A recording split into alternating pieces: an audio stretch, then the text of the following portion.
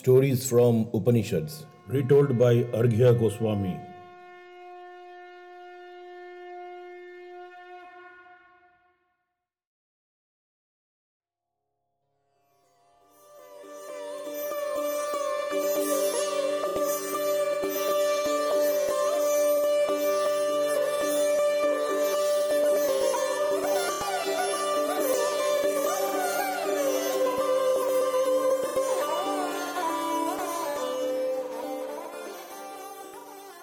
Dear friends and listeners, today's episode is very important as it talks about one of the four Mahavakyas mentioned in the Upanishads.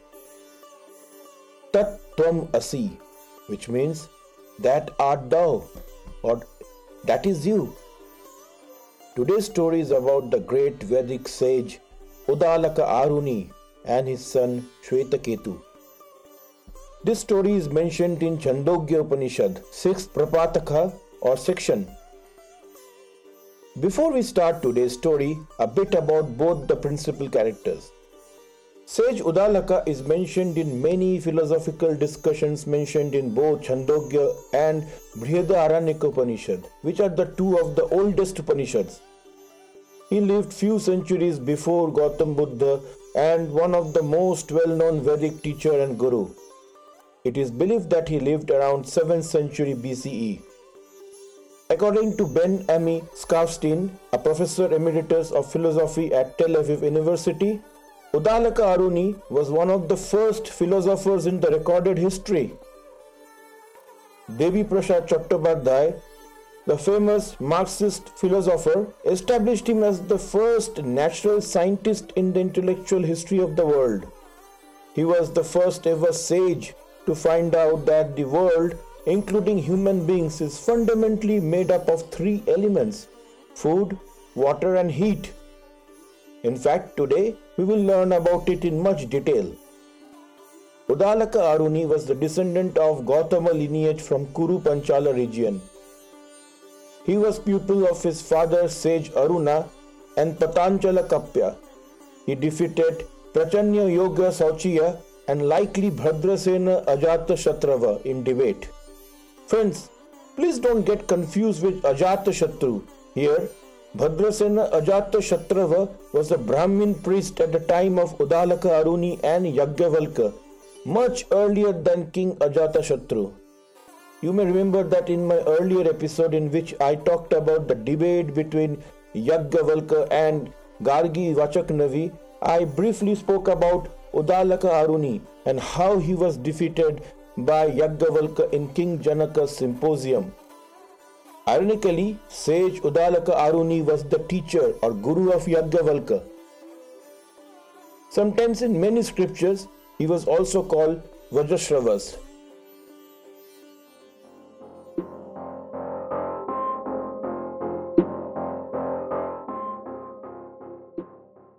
Now let me bring in some controversy. As per the various Puranas and scriptures, it is not very clear that Vajrashravas was Uddalaka Aaruni, as there may be some differences between the names Uddalaki Aaruni and Uddalaki Aaruni. As per Max Muller, the renowned Indologist at Oxford, claims them to be different person. However, as per Adi Shankaracharya, he considered him to be the same Aaruni in his Bhasya or commentaries on Upanishad. If we believe Adi Shankaracharya's commentary, then sage Uddalaka Aaruni is sage Vajrashravas, and he had three children named Nachiketa, Shwetaketu and Sujata. We all know Nachiketa's story from Katha Upanishad. If not, please do listen to my retelling of the famous story in this podcast series. If we believe in Max Muller's theory, then Uddalaka Aaruni was a different sage from the same lineage of sage Vajrashravas, who was father of Nachiketa. Another controversy. It's also believed that Shwetaketu was not the biological child of sage Uddalaka Aaruni. It is believed that sage practiced niyoga, in which a woman has a man other than her husband father a child with her, either because her husband is unable to father a child or because he is dead. This story is kind of touched in Adi Parva of Mahabharata during a conversation between Kunti and Pandu before the divine births of their children through Niyoga with Lord Dharma, Vayu, Indra and Ashwini Kumars.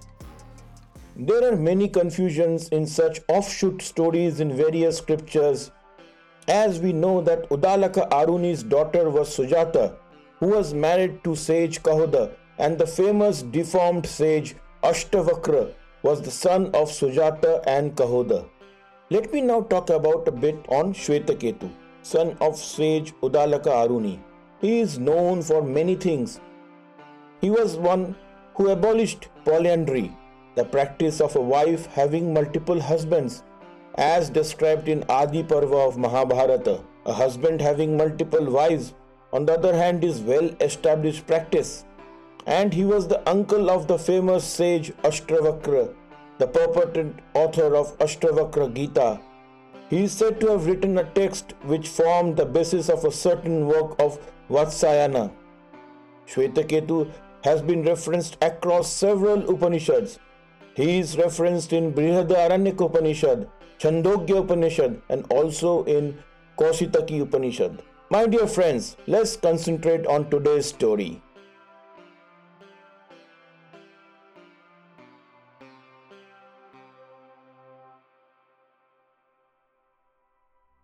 Today's episode is an ode to the great sage Uddalaka Aaruni and his Mahavakya Tvam Asi.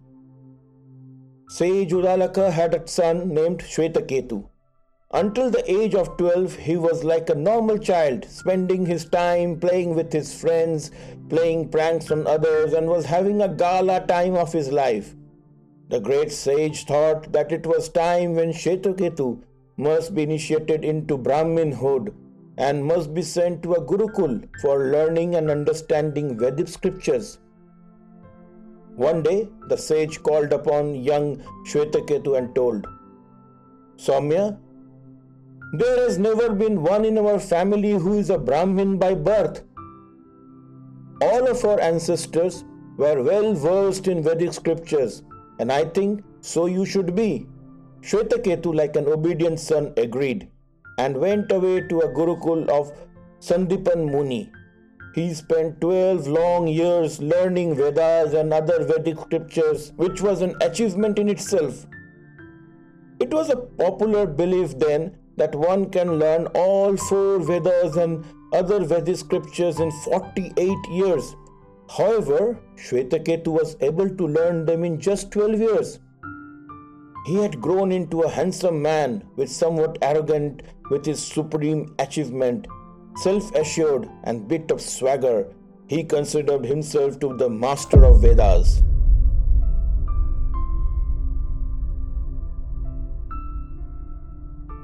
When he returned home from his tutelage, he touched the feet of his mother and father. The sage now asked his son, "Soumya, what will you do next?"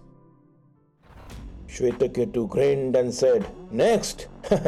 I want to win the symposium and debates in King Janaka's courtroom."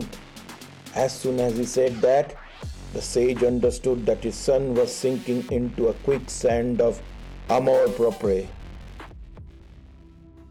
So he wanted to bring him back into the paths of humility and non-arrogance.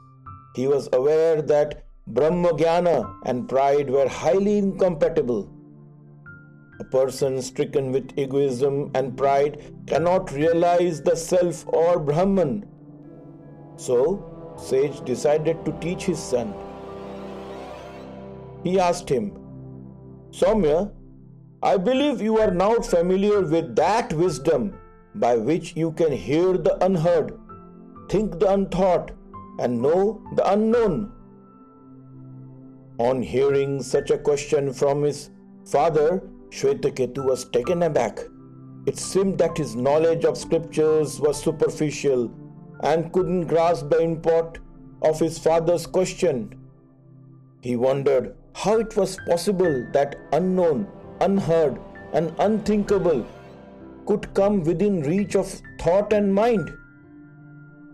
Puzzled and shaken, he asked his father, "Oh, my revered father, I thought I had learned and discovered a lot in past 12 years, but I am afraid that I am not familiar with the wisdom you are asking.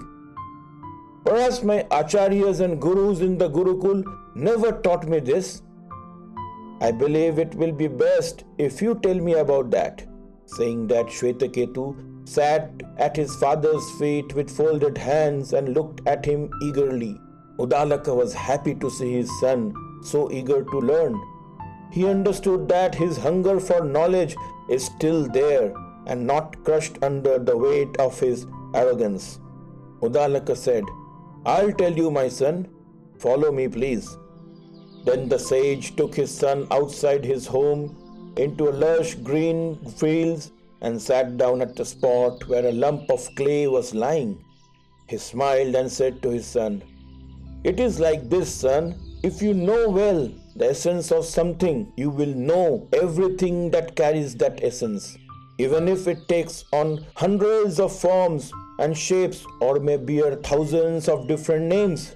Then he picked up a lump of clay in his hand and said, "Soumya, for instance, by knowing a lump of clay, its texture, its feel, how it moves on the wheel of a potter, how it forms shapes with your hand, you can create thousands of articles from it. You may not know all their names, even know them, but in essence, what you will always know that it is always made up of clay. It is clay. So, clay is the cause, whereas these articles made from clay, such as a clay pot, is the effect." Uddalaka paused for a while. Shwetaketu nodded and looked still bit confused. Uddalaka continued, "Okay, let me give you another example.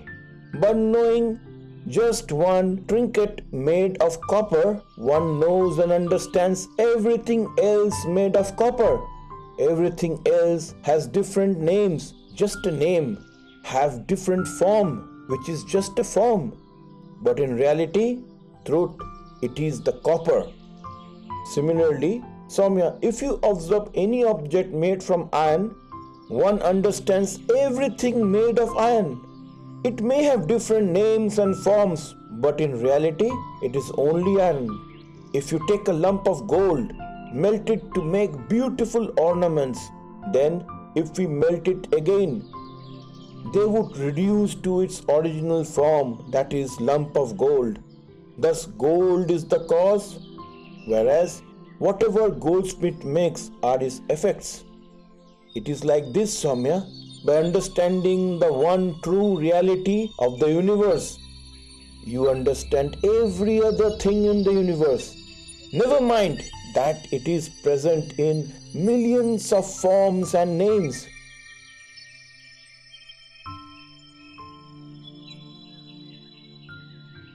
Shwetaketu sat up, looking very inquisitive and eager to understand further. He said, "That makes lot of sense, Bhagwan. But all those wise men and acharyas never told me or taught me about this one supreme reality, that one universal essence, that is by understanding which everything in the universe may be understood. Please tell me more, Father. I am eager to know about it." Friends, just a small break here from the story. Doesn't it feel you warm and fuzzy that Uddalaka, the teacher in this case, addresses Shwetaketu, his son, as Soumya? That means, "Dear one." In Upanishads, most of the time the teacher addresses their students as Soumya and the student addresses the teacher as Bhagwan, the powerful, respected, worshipped and blessed one. This indicates the mutual relationship between the student and the teacher. Now, coming back to the story, Uddalaka stood up, smiled and patted his son and said, "Very well, my son. Now listen very carefully." Uddalaka went near a huge banyan tree and sat down in his cool shade. He asked his son to sit down beside him. Shwetaketu obediently followed his father and sat down beside him. Uddalaka continued. In the very beginning, there was only being or one, and only that without a second. Now, many people may tell you that in the beginning there was only non-being and only that without a second. But in my opinion, that is incorrect and flawed. How can all being emerge from a non-being? So, I will say that in the beginning there was only being without a second. Shwetaketu nodded and said, I agree, father. Uddalaka continued. Then this being wished to become many. So he started to emit heat, which is essential for any life form. Now, the heat propagated further. Heat produced water, which is again essential for life. Perhaps Shwetaketu, when a man feels hot, he sweats, and when he feels stressed out, he weeps. So heat emits water. Now water also started to propagate further, and from it came out food. That's why perhaps when it rains, there is no shortage of food. We have plentiful of crops all around. Then the life manifested itself as plants, animals and human beings. After this, Uddalaka looked at the fields where cattle were grazing. The farmers were busy working on the crops. Shwetaketu too looked at the same direction. Now look round, son, at all the creatures in the universe. All of them are only born in three ways, either from the sprouts, from eggs, and from creatures. That life essence, Soumya, combined with heat, water and food in a million of different ways to produce a million of different manifestations of the original being. Now that being entered everything as the self, manifested himself under many forms. In other words, the being or the one permeated in everything that existed in this world. There is nothing in this universe that is not a mix of these. As the ancient sages say, however new and different something may look or may surprise us, but we know that it is only made of these three divinities: heat, water and food. Therefore, it is clear that the knowledge of the being or the one implies the knowledge of everything else. We know that its life essence is the essence of one original being. Truly, there is nothing else. On hearing this from his father, Shwetaketu was quite baffled. He could not understand how the being could become many and the being remains unaffected. So he asked his father, Tat, then tell me, how do these three divinities, heat, water and food, manifest in my body and in yours? Which part of your body is heat, which part is water and which part is food? Tell me, Tat. Please, I must understand it. Uddalaka took a deep breath and said, Soumya, all the food that you eat splits into three parts. The densest part passes out of the body. The not so dense part becomes the flesh, and the lightest part becomes the mind. All the water you drink splits into three parts. The most viscous part passes out of the body, the less viscous part becomes the blood, and the least viscous part rises in the body and becomes the breath. All the heat that you eat splits into three.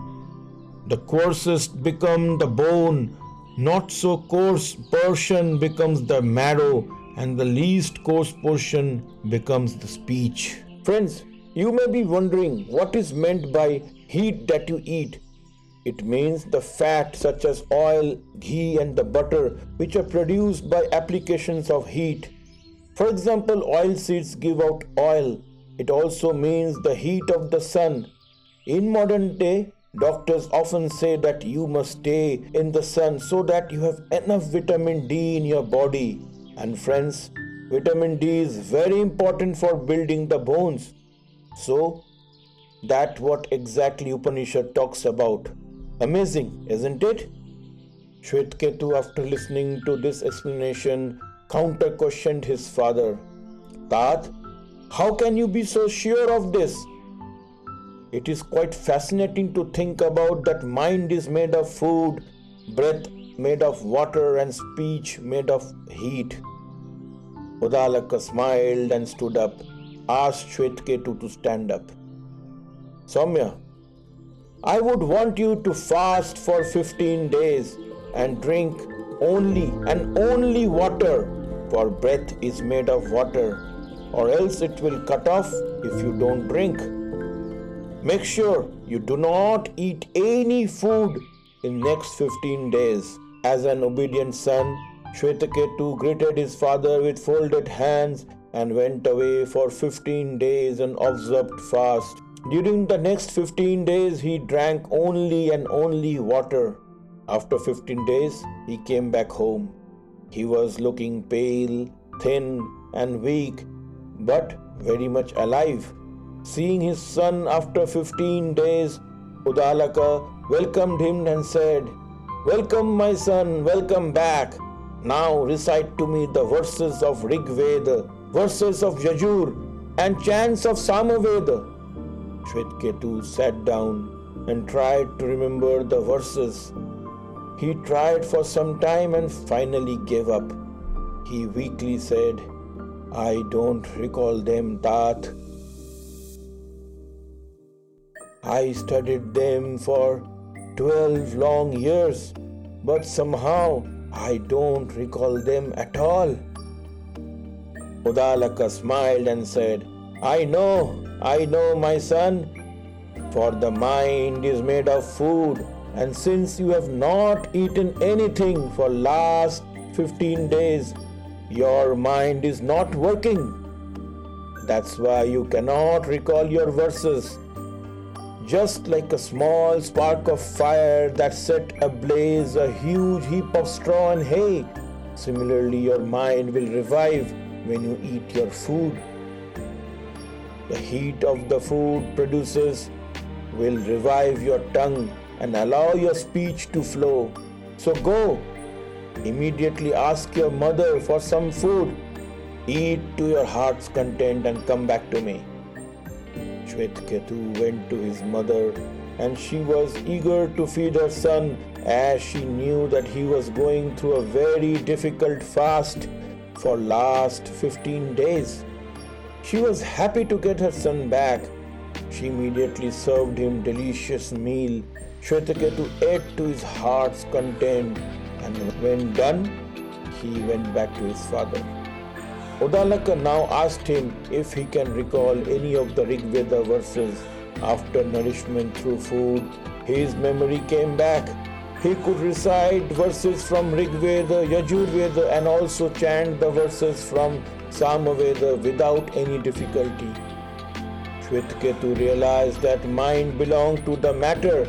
Moreover, whatever is derived from something else cannot have its own independent existence.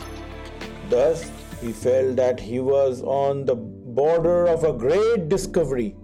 He understood that the mind is indeed made of food, breath indeed made of water, and speech of heat. His father's teachings made him realize that what was needed is the change in outlook towards the reality. Drishti Bheda. He now clearly understood that so long as one depends on the senses as a tools of knowledge, one is on the material side of things only. Thus, the absolute cannot be grasped. However, he realized another fact. The absolute cannot be outside us, because if it is outside, we might go on seeking and searching, but never realize it. Shwetaketu, rejuvenated after his meals, wanted to know more from his father. He asked, "Father, please tell me more." Uddalaka asked him, "Soumya, do you know what really happens in sleep?" Shwetaketu said, "No, Tat, I don't know." Uddalaka continued. Listen, Soumya. In the waking state, the mind is like a tethered bird, flying hither-thither in the rare frenzy and never finding rest. When sleep comes, just as the fettered bird returns to his perch, the mind bird, exhausted by all frenetic activities, returns to his true resting place, to his purest state, to breathe itself. For the mind is bound to breathe, and that's why a man is in deep slumber. They say he has returned unto himself. Friends, I do not know if you feel the same, or sometimes I feel when I am in deep sleep, I get a feeling that I am falling down somewhere for a fraction of a second. Is that the state when my mind comes back to his resting place, to his purest state? I'll be glad if you can share your thoughts or similar experiences. Please do write to me in my email address. Now, coming back to the story, Uddalaka continued. Soumya, do you know what it means when they say a man is hungry? Shwetaketu nodded. Uddalaka continued. Soumya, it means that water has laid away all the food he has previously eaten to various parts of his body. When a man is thirsty, it means heat has laid away all the water he has earlier drunk. Thus we know that root of the body is food, and root of the food is water, and the root of the water is heat. So, root of the heat is of course that original being from whom or from where the heat first emitted. Now, Soumya, what it means when they say the man is dead? It is the speech that goes first, merging into the mind, so that even when his voice is weak, a man is still able to think and remember. Then the mind goes, merging into the life breath or prana, so that even when a man does not understand anymore, he is able to breathe and thus stay alive. Then the life breath or prana goes away, merging into the heat, and very soon after the heat leaves, merging into the same pure being from where it had emitted. And that pure being is the root, the finest essence of all. That is the truth of the universe. That is the reality. And that very same, that Shwetaketu, is your essence too. That, dear one, who you are. Tvam asi, Shwetaketu, Tvam asi. That art thou. As he heard the Mahavakya from his father, Shwetaketu's hair stood up on his end. His realization of the essence of being, the thing that had made him him, was no different, apparently, from the essence of the universe. The same energy that is allowed him to think and understand, remember and speak, and also cause sun, the stars to shine, and the seas to rise and fall, and rain to fall. Shwetaketu contained with him the power of the cosmos. It was the tremendous revelation crashed into his consciousness, just like a storm crashes into the coast. Since consciousness or Chaitanya is one and indivisible, the same consciousness animates both the individual and entire cosmos or space. Mesmerized, Shwetaketu, with folded hands, asked his father, Tat, please tell me more. They went to a nearby garden which was in full bloom. Flowers of different colors and shapes danced quietly in the cool breeze. There he showed Shwetaketu the honey bees humming around the flowers, busy collecting the nectar. Uddalaka said to him, Soumya, do you see those honey bees buzzing around the flowers? Shwetaketu said, Yes, Tat, I see them. I guess they are all collecting nectar from different flowers. Uddalaka said, Yes, dear child.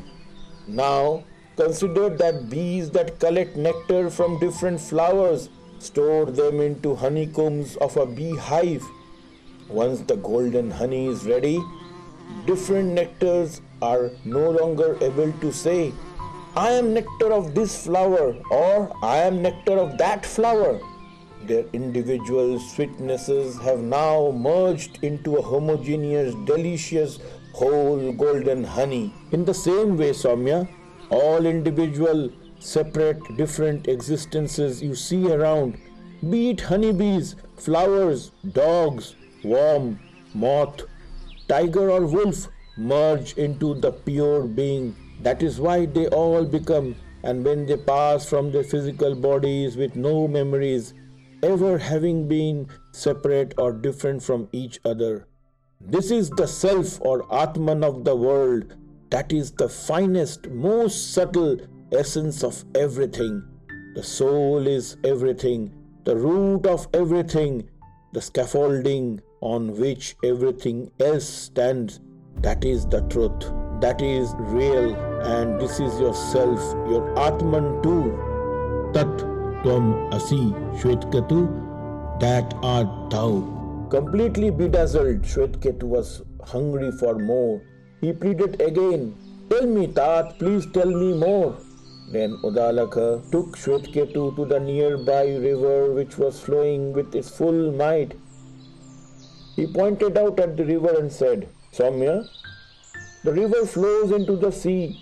Some flow eastwards into the eastern sea, while some flow westward into the western sea. All seas and oceans flow into each other. Once the river have become sea, they no longer able to say, 'Hey, I am water of this river or that river.'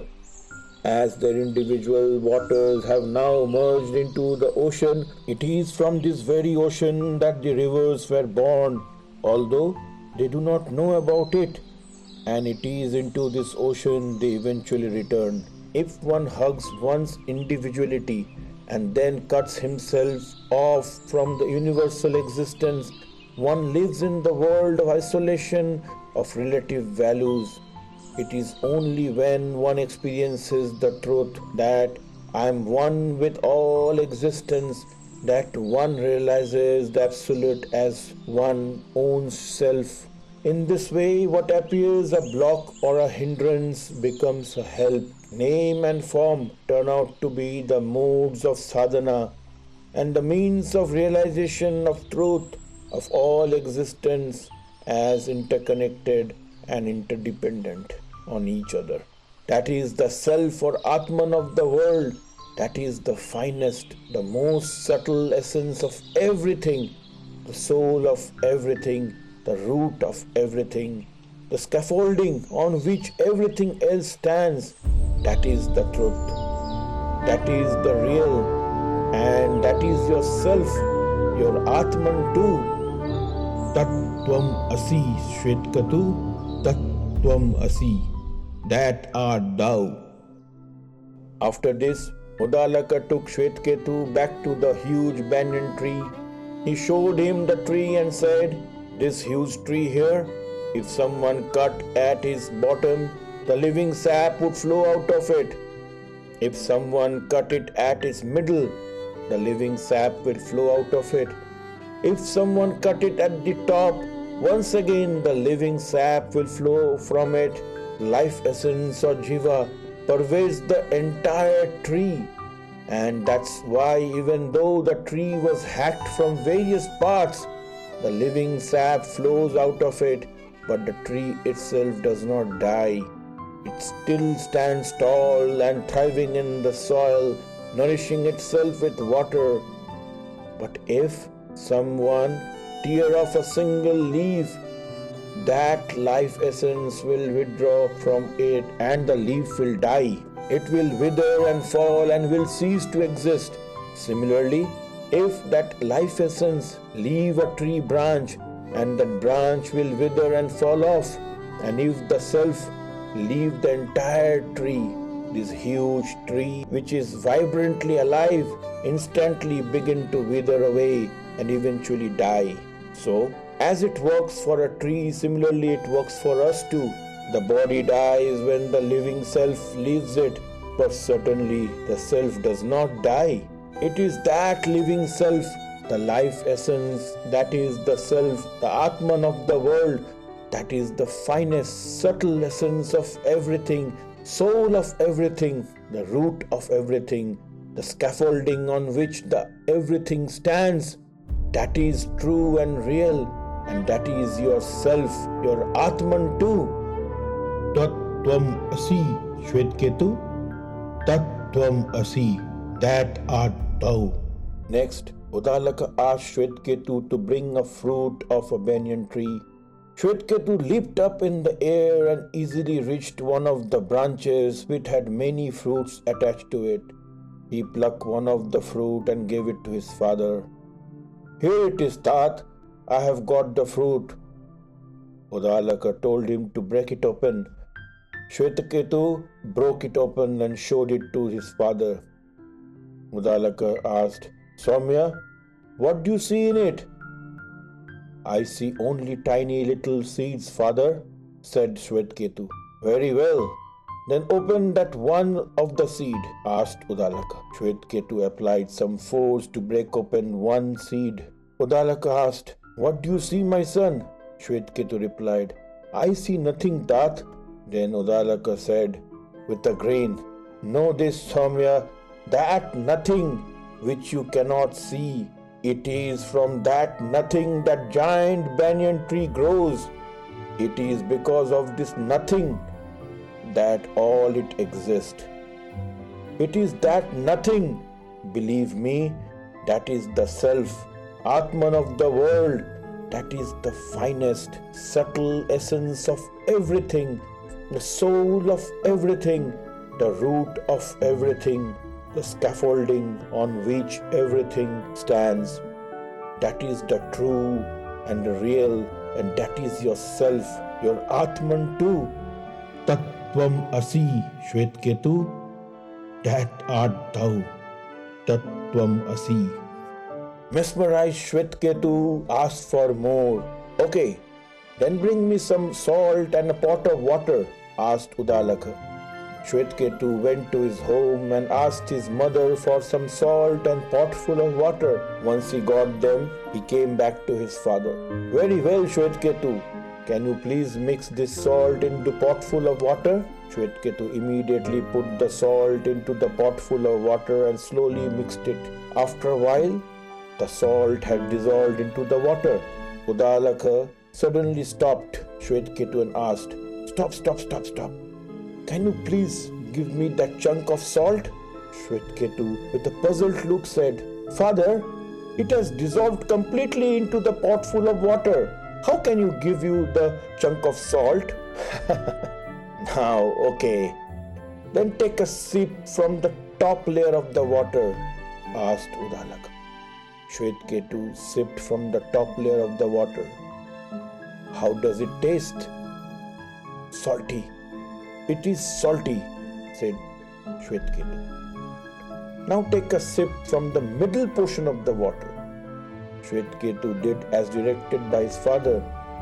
He poured out a little of the water into another vessel and drank from the middle portion. "It's salty too," exclaimed Shwetaketu. Now try to drink from the bottom portion of the water." Shwetaketu did as told. He poured out little more water into another vessel and drank from the bottom layer of the water and said, "This is salty too, father." Yes, you see, Shwetaketu, the salt is everywhere, but you cannot see it. And so it is with the Supreme Self. It is everywhere, pervades everything, only we do not see it. It is that Supreme Self, Brahman. It is the Self, the Atman of the world. That is the finest, subtle essence of everything, soul of everything, root of everything, the scaffolding on which everything stands. That is the true and real. That is yourself, your Atman too. Tat Tvam Asi, Shwetaketu. Tat Tvam Asi, that art thou. Then Uddalaka took another example. "Shwetaketu, imagine a man from Gandhar who is a complete stranger in Panchal and has been blindfolded by someone. is left to fend for himself. The poor blindfolded Gandhar man will go in all directions trying to figure out the direction towards his native. Maybe he will be crying out for help until some kind person removes his blindfold and shows him the way to Gandhar. Now, if he is sensible enough, the stranger will eventually find his way back by making sure to check in the villages and other landmarks along the way, and will ensure that he is in the correct track to his native. Exactly the same way, a man in this world is lost, floundering in every direction, not knowing where he is headed, until he finds a teacher to show him the way. He knows that now he will find his way back home with the help of a teacher, that is, back to his own self. It is that self whose home lies within you. That is the self, Atman of the world. That is the finest, subtle essence of everything, soul of everything, the root of everything, and the scaffolding on which everything stands. That is true and real. That is yourself, your Atman too. Tvam asi, Shwetaketu. Tvam asi, that art thou. After this, Uddalaka took another example. Soumya, imagine a man who is gravely ill. His family members gathers around him, and one of them asks the sick man, "Do you recognize me?" Another family member asks him the same question. No, do you recognize me? As long as his speech has not merged into his mind, and his mind into his breath, and his breath into the heat, and the heat into the original being, he recognizes them. But once the speech merges into the mind into the breath into the heat, and heat into the pure being, there is no recognizing anymore. It is that pure being into which we all will eventually merge.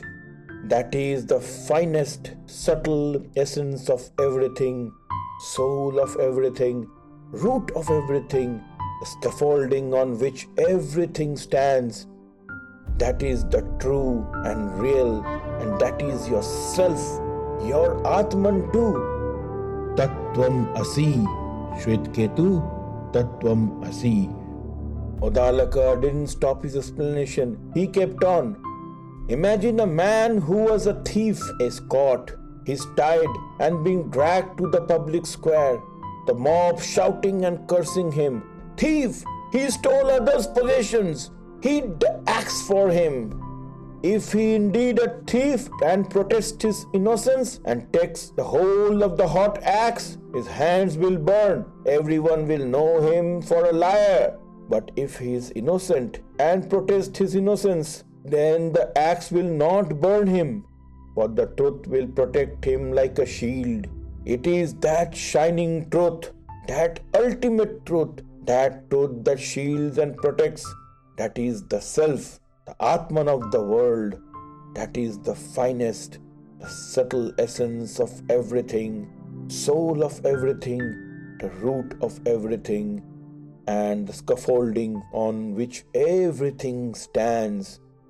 That is true and real, and that is yourself, your Atman too. Tvam asi, Shwetaketu. Tvam asi, that art thou. Shwetaketu now realized that spiritual life and the experiences embodies are not the creeds or dogmas. It is not a case of believing something which cannot be proved. In this way, faith by itself would be nothing other than mere opinions. Rational and reasoned belief makes faith a conviction, since it is based on experience. This is the reason why this conviction is called aparokshanubhuti, the direct perception of the truth. We cannot perceive it with the eyes of others, for such seeing lacks individual basis.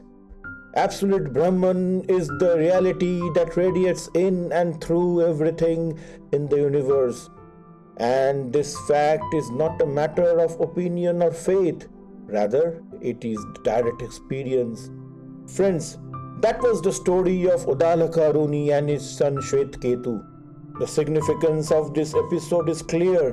One should experience the truth of life oneself. This is done by observation and an analytical understanding of what is observed. But what is observed and analyzed has to be an inseparable part of one's consciousness or chetana. This consciousness includes the analytical dimension but goes beyond to be part of the holistic awareness. In short, spiritual dimension includes the scientific but gives awareness of the cosmic reality. Wasn't it a beautiful story?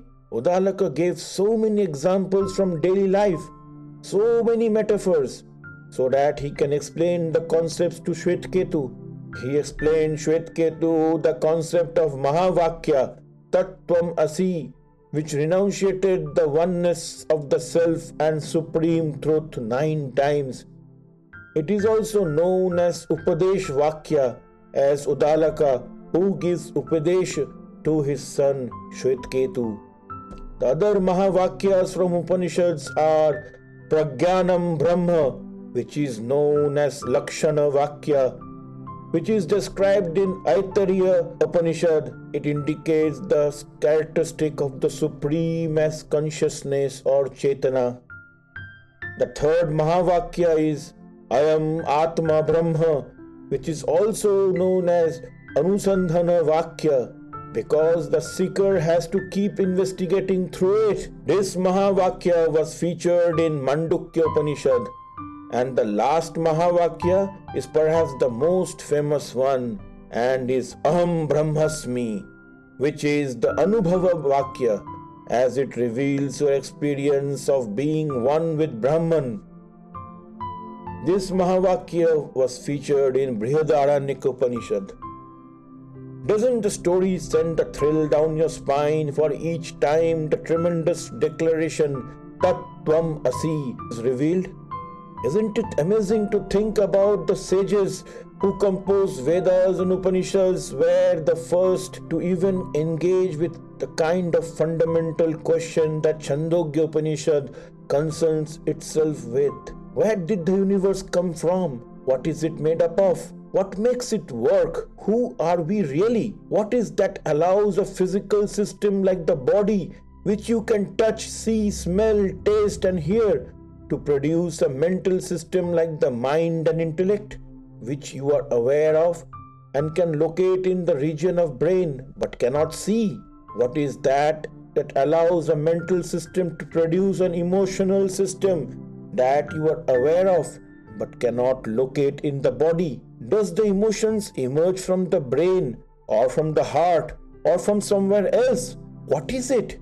Who is it inside each of us that allows us to experience our feelings, thoughts, ideas and memories? What is the nature of the reality? How can we call this moment, this present, current moment at which we are listening to this podcast real? If this has receded into the past, into a dream-like memory, by the time we are done listening to this podcast, Vedas and Upanishad answer to all these questions such as Brahman, which in other words means consciousness or the absolute or the supreme self. Now friends, do you think Brahman to be the God? What is the consciousness or Chetana? I would love to hear more from you.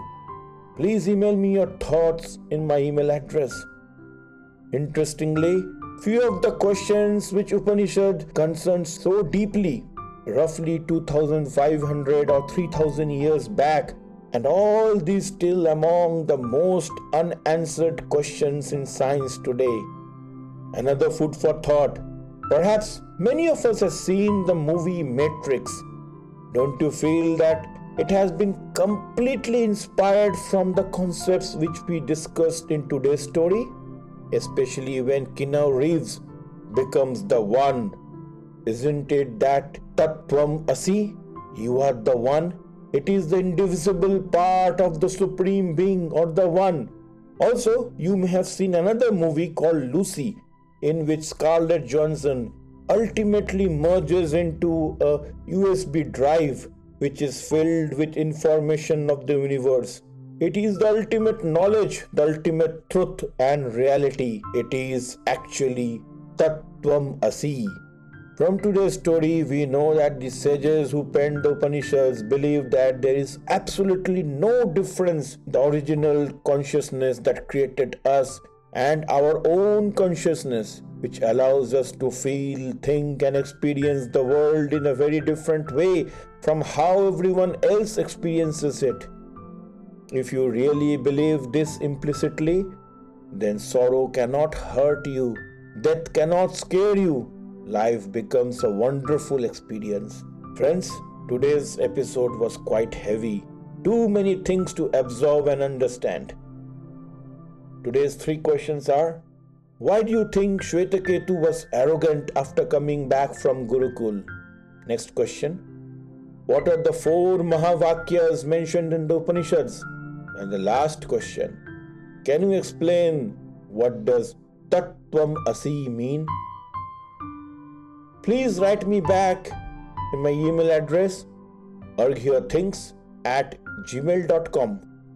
I'll be waiting for your email. Until then, Shanti, Shanti, Shanti.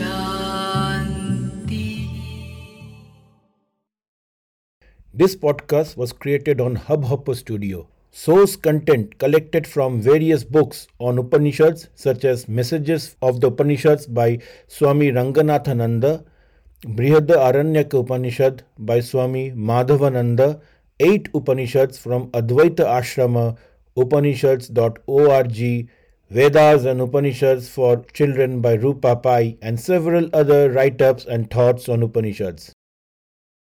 Background music is sourced from various royalty-free music sources, Apple Loops, Internet Archives with non-commercial 4.0 international license. Om Shanti chants are from YouTube source Gaia Sanskrit.